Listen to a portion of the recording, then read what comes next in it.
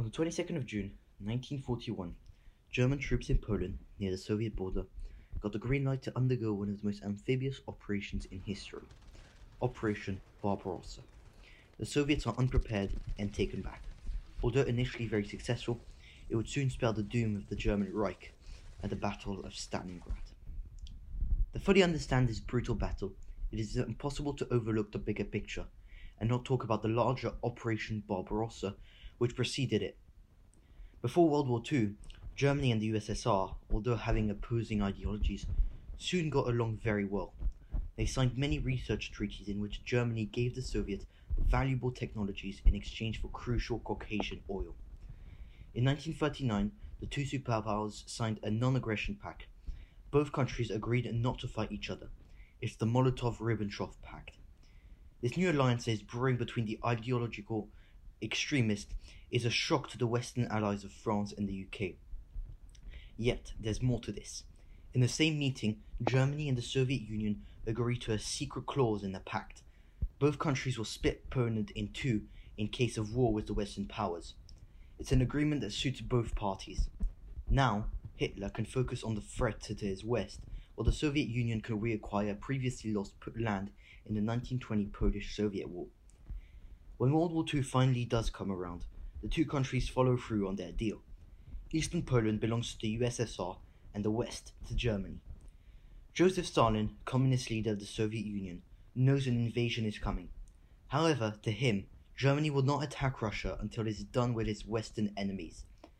It's a perfectly logical assumption, but Stalin fails to see that he's dealing with Adolf Hitler here. Anything can happen. Meanwhile, in the West, Germany blitzkriegs its way into France and manages to get them to surrender. Unfortunately, the British don't follow suit, and much of the German attention is focused on protecting their coastal regions from the dreaded British Royal Navy. There's no chance an invasion of Russia is coming, Stalin thinks to himself. Who'd be crazy enough to do that? Many people today criticize Stalin's train of thought here, but that's because we have the context. By this point, there is no evidence of an invasion is being planned. By 1941, in the German High Command, an operation was already underway. Operation Barbarossa, they called it. German troops had started amassing on the Soviet border. However, to keep the operation a secret, the soldiers were not told what they were doing there.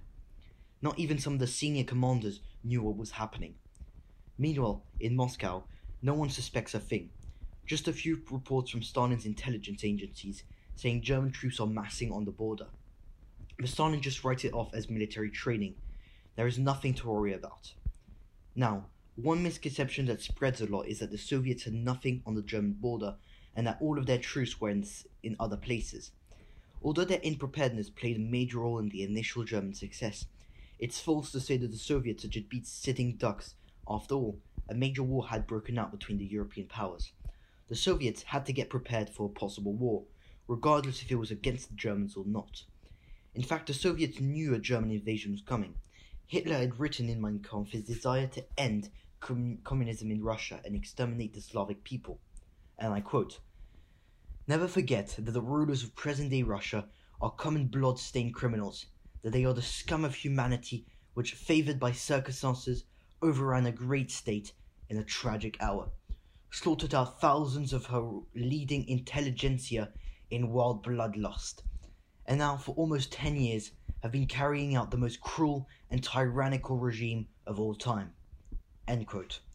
However, what Stalin and the rest of the Soviet High Command failed to see was just how far Hitler was willing to go. They didn't get the if wrong, they got the when wrong. In such circumstances, in the beginning of 1941, Stalin had enacted a defense plan along with the mobilization plan to prepare for an inevitable invasion. Little did they know how close that invasion was. On the 22nd of June, 1941, the inevitable did come, just not as expected. The full German force of the German army hit Russia. In just days, the German army rushed through eastern Poland. Stalin is devastated. He suffers a mental breakdown and locks himself in his room. The Russian High Command scrambles to form Soviet resistance and defensive maneuvers. The German army, meanwhile, pierces through the small Russian troops that are near the border. This is where we see the German blitzkrieg at its finest. Encirclement after encirclement, the Soviet troops were captured in the millions. By the end of July, the northern section of the German army entered Smolensk. They are now 400 kilometers, 248 miles away from Moscow. By August, over a month after the invasion, the Germans were on the outskirts of Leningrad, a full 700 kilometers, 434 miles away from the initial border pre-invasion. The Germans got ever so closer to Moscow. However, by December 1941, the lightning movement had bogged down and the Germans made slow advance towards Moscow. This is mainly where the story of the Russian winter comes in, and how Germany couldn't get to Moscow because winter set in. However, as misfortune or unlucky that must sound, I'm sorry to break the party, this is an overestimation. Although the advance on Moscow could make an episode of its own, the quickest way I can put it, there were multiple factors that caused the Germans to slow down, of which the Russian winter plays a small role. In fact, it is believed the myth of Russian winter comes mainly from Hitler himself and his propaganda machine, who used it to justify their defeat to Russian troops. The main factor were rain, and therefore mud, huge Soviet meat shield defenses, scorched earth, supply issues, and an overstretched front. By spring, it was clear to Hitler that his army was in a desperate need of supplies to beat the Soviet Union. Although infrastructure projects were well on the way, there was a problem. Germany did not have the required material to supply its troops, and in this context, its machinery. Even if Hitler took Moscow, it could not help them in the slightest. Most factories had been moved further east behind the Moscow line. Hitler began to turn his attention south to the Caucasus, a mountain range in between the Black Sea and the Caspian Sea. It would have skipped Hitler's attention if it wasn't for one key detail: fuel. The Caucasus had an abundance of petroleum oil that could help to supply in the entirety of German forces in the east. However, Hitler knew this region would be heavily defended with Soviet troops. He needed to be able to take oil fields while not being attacked by waves of Russian reinforcements. Known as Operation Edelweiss, or Käseblue in English, was an operation which split the German forces in two. One German force would try to push their way into the Caspian Sea, cutting off the Soviet supply in the region, while a second army pushed south towards the oil field. This plan would require the Germans to seize a strategic river known as the Volga River, which ran through a particular city, which immediately caught Hitler's attention, a major city in the region known as Stalingrad. Not only was it crucial for further offensive in the east, but it bore Stalin's name. This wasn't just a strategic target, it was an ideological one too. The German forces, which consisted mainly of the German Sixth Army and parts of the 4th Panzer Army, were tasked with this important mission. They were led by General Friedrich Paulus, who lacked quite a lot of field experience, but had been crucial in the preparations for Operation Barbarossa. In total, the forces numbered 270,000 men. Initially, Stalingrad was only meant as a secondary aim, the Caucasus being the first. In fact, the city was only chosen for strategic convenience, as it was situated between the Volga and the Don River. In fact, Field Marshal Kleist, who had been named Commander-in-Chief of Käseblue, said after the war that Stalingrad was used because it could protect the German flanks in the Caucasus region. I tell you this because it helps you understand some of the initial strategic decisions made by the Germans. On the other side of the front, the Soviet defenses had been set up in the region, consisted of the Soviet 28th, 51st, 62nd, and 64th Army. And before you get confused here, the only one that's important to our story is the Russian 62nd Army. Although this defense might sound elevated compared to the German 6th Army, the Soviet forces numbered only around 190,000 men, compared to the German 270,000 men. As a side note, for those interested, the reasons the Soviets had less forces in the initial offensive was because they thought the Germans would start an offensive on Moscow, so they deployed a large part of their army there. And so, in July of 1942, Operation Käseblue went into full effect. With the help of the Luftwaffe and the air, and thanks to the German Blitzkrieg strategy, the Germans made staggering progress. Although Stalin had anticipated such an attack, the actual hit was quite devastating. However, with the lack of organization of Soviet troops, there were plans in the Russian army to retreat back and set more defensive lines in the Caucasus. To the Germans, this could be devastating, because as stupid as it sounds, the biggest enemy to Blitzkrieg is retreat. With no troops to overrun, the German offensive would have been for nothing if it wasn't for overstretching the supply lines even more and having to face well-prepared, well-defended lines of Soviet meat shields. That's why, a few days into the offensive, part of the 4th Panzer Army set for Stalingrad was redirected south to block any Soviet strategic retreat and to fully overrun the enemy forces. However, this left the German Sixth Army, still under General Paulus, to attack Stalingrad on its own. Yet, the German forces soon made it to the outskirts of Stalingrad on the 23rd of August. However, as they got closer to the city, they soon found themselves facing fanatical defenses from Soviet soldiers. This is because, on the 28th of July, Stalin sent out the infamous and historical Order 227 that Soviet soldiers would take to heart and their grave for a bloody and grueling 5 months. No step back.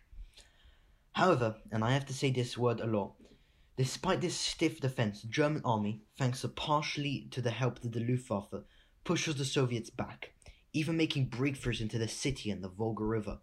From then on, this offensive was slow and steady. General Georgy Zhukov made a few breakthrough attempts, and although they were repelled by the Luftwaffe, they managed to hold down the German lines. On the southern side of the city, the Germans make headways on the southern part of the Volga River, forcing Soviet troops to be supplied via unreliable boats on the Volga River, which were regularly bombed by German air power. However, despite the effectiveness of the Luftwaffe in the early days of the battle, their role soon became obsolete as Soviet troops began a sort, as Zhukov called it, hugging tactic on the German forces, getting closer to the enemy and fighting in brutal close-range combat, and yet repelling attempts by the Luftwaffe to obliterate the Soviet forces, as the risk of German troops getting caught in the bombing was too high. The downside of this strategy is noticeable from the context, but also basic logic. Urban combat, which made Stalingrad famous, engulfed the city. Every street, every house, every room was fought to the bitter end. And yet, despite all of this, the Germans continued on, managing to capture a strategic hill overlooking the city and closing up on Soviet forces. However, counter-offensives meant they soon lost the heights. Much attention had been brought to the south of Stalingrad, but by the end of September, German offensives began focusing on the northern part of the city, which was the industrial sector. After a slow advance, the Germans arrived in a heavily fortified area, which consisted of 3 main factories: the Red October Steel Factory, the Barricade Arms Factory, and Stalingrad Tractor Factory. However, soon the defenses led by the Soviet 22nd Army was pushed back and the Germans were making headway, reaching the Volga River in October. In the air, the Luftwaffe gained air superiority at Stalingrad, as much of the air force had been sent, which the Germans paid a heavy price for the lack of air force in the Caucasus region. Despite the German air superiority, though, they were unable to help the troops at the ground, as the Soviets continued to hug the Germans. On the Soviet side, their hold on Stalingrad was left to mere small pockets, holding on the remaining areas along the Volga River. Luckily, Russian reinforcements began to arrive via the river, making the German advance even more complicated. However, with winter approaching, the river began freezing. In Stalingrad, battles slowed down as the cold air of the winter made the Germans unprepared for a renewed offensive. Yet fighting quickly engulfed the city as Soviet troops drew up their winter counter-offensive. In the north, the Soviets pushed back. They recaptured strategic areas in the industrial sector. This is just a distraction for events to come. Dubbed Project Uranus and led by General Georgy Zhukov, the Soviet plan for their winter counter-offensive is to encircle and wipe out the German forces in Stalingrad, in a mood that very much resembles the German blitzkrieg tactics of the first phase of Operation Barbarossa. This plan was quite smart. The Germans had focused all of their resources and troops taking Stalingrad, that they had not bothered to put up good defenses along their flanks. Thinking the Don River, which ran through German flanks, would provide a natural barrier to the Soviets. As such, these areas along the north and south of Stalingrad were protected by Romanian and Hungarian forces, who were under-equipped, under-trained, and weren't in a position to fight, even in a defensive plot like this one. Soviet tanks breezed through Romanian defensive on the river, and the breakthrough attempt was successful, encircling a total of 330,000 German soldiers in the city. From then on, the Soviets continued west, draining any hope of Axis relief forces. Friedrich Paulus, now head of the Sixth Army, was tasked with a precarious situation. Does he surrender? Does he try a breakthrough attempt? Or does he hold on? It's Manstein that advises Hitler not to order the Sixth Army to try a breakthrough, thinking he could relieve the forces himself. By this point, the idea of supplying the Sixth Army through planes was considered and was actually used. However, the project was too extreme as the Luftwaffe were unable to supply an entire army made up of hundreds of thousands of men. In the city, the men began to starve. Even with supply planes flying over, they were only able to supply with ammunition and fuel, but no food. Medical equipment is scarce and the injured are unable to receive proper medical attention. Manstein, however, still believed an outbreak attempt was possible from his position.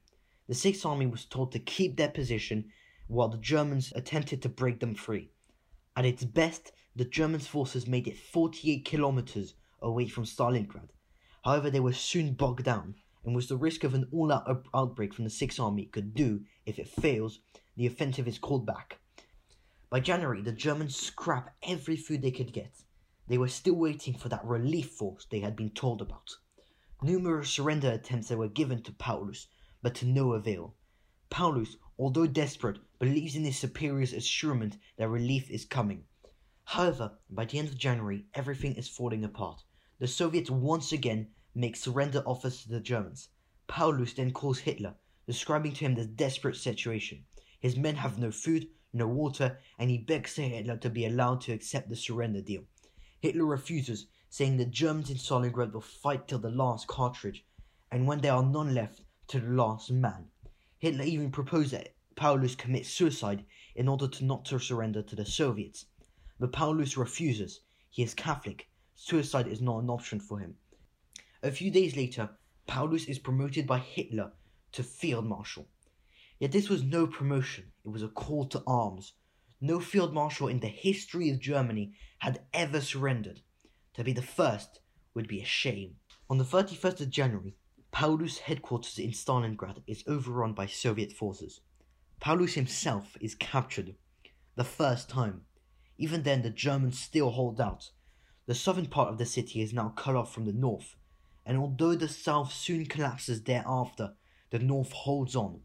However, on the 2nd of February 1943, General Strecker, the de facto general of the Sixth Army, learns that all of his advisors have deserted to negotiate a surrender with Soviet forces. Strecker, seeing that all hope is lost, advises his men to surrender, while he follows suit. Helmuth Grosskopf, chief of staff of Strecker, sends a final message to Berlin, replacing the usual formalities of Heil Hitler with Long Live Germany. Most soldiers surrendered. A few kept resisting, but don't be mistaken, these were not fanatics. These were just scared German soldiers, fearful of the Soviet treatment.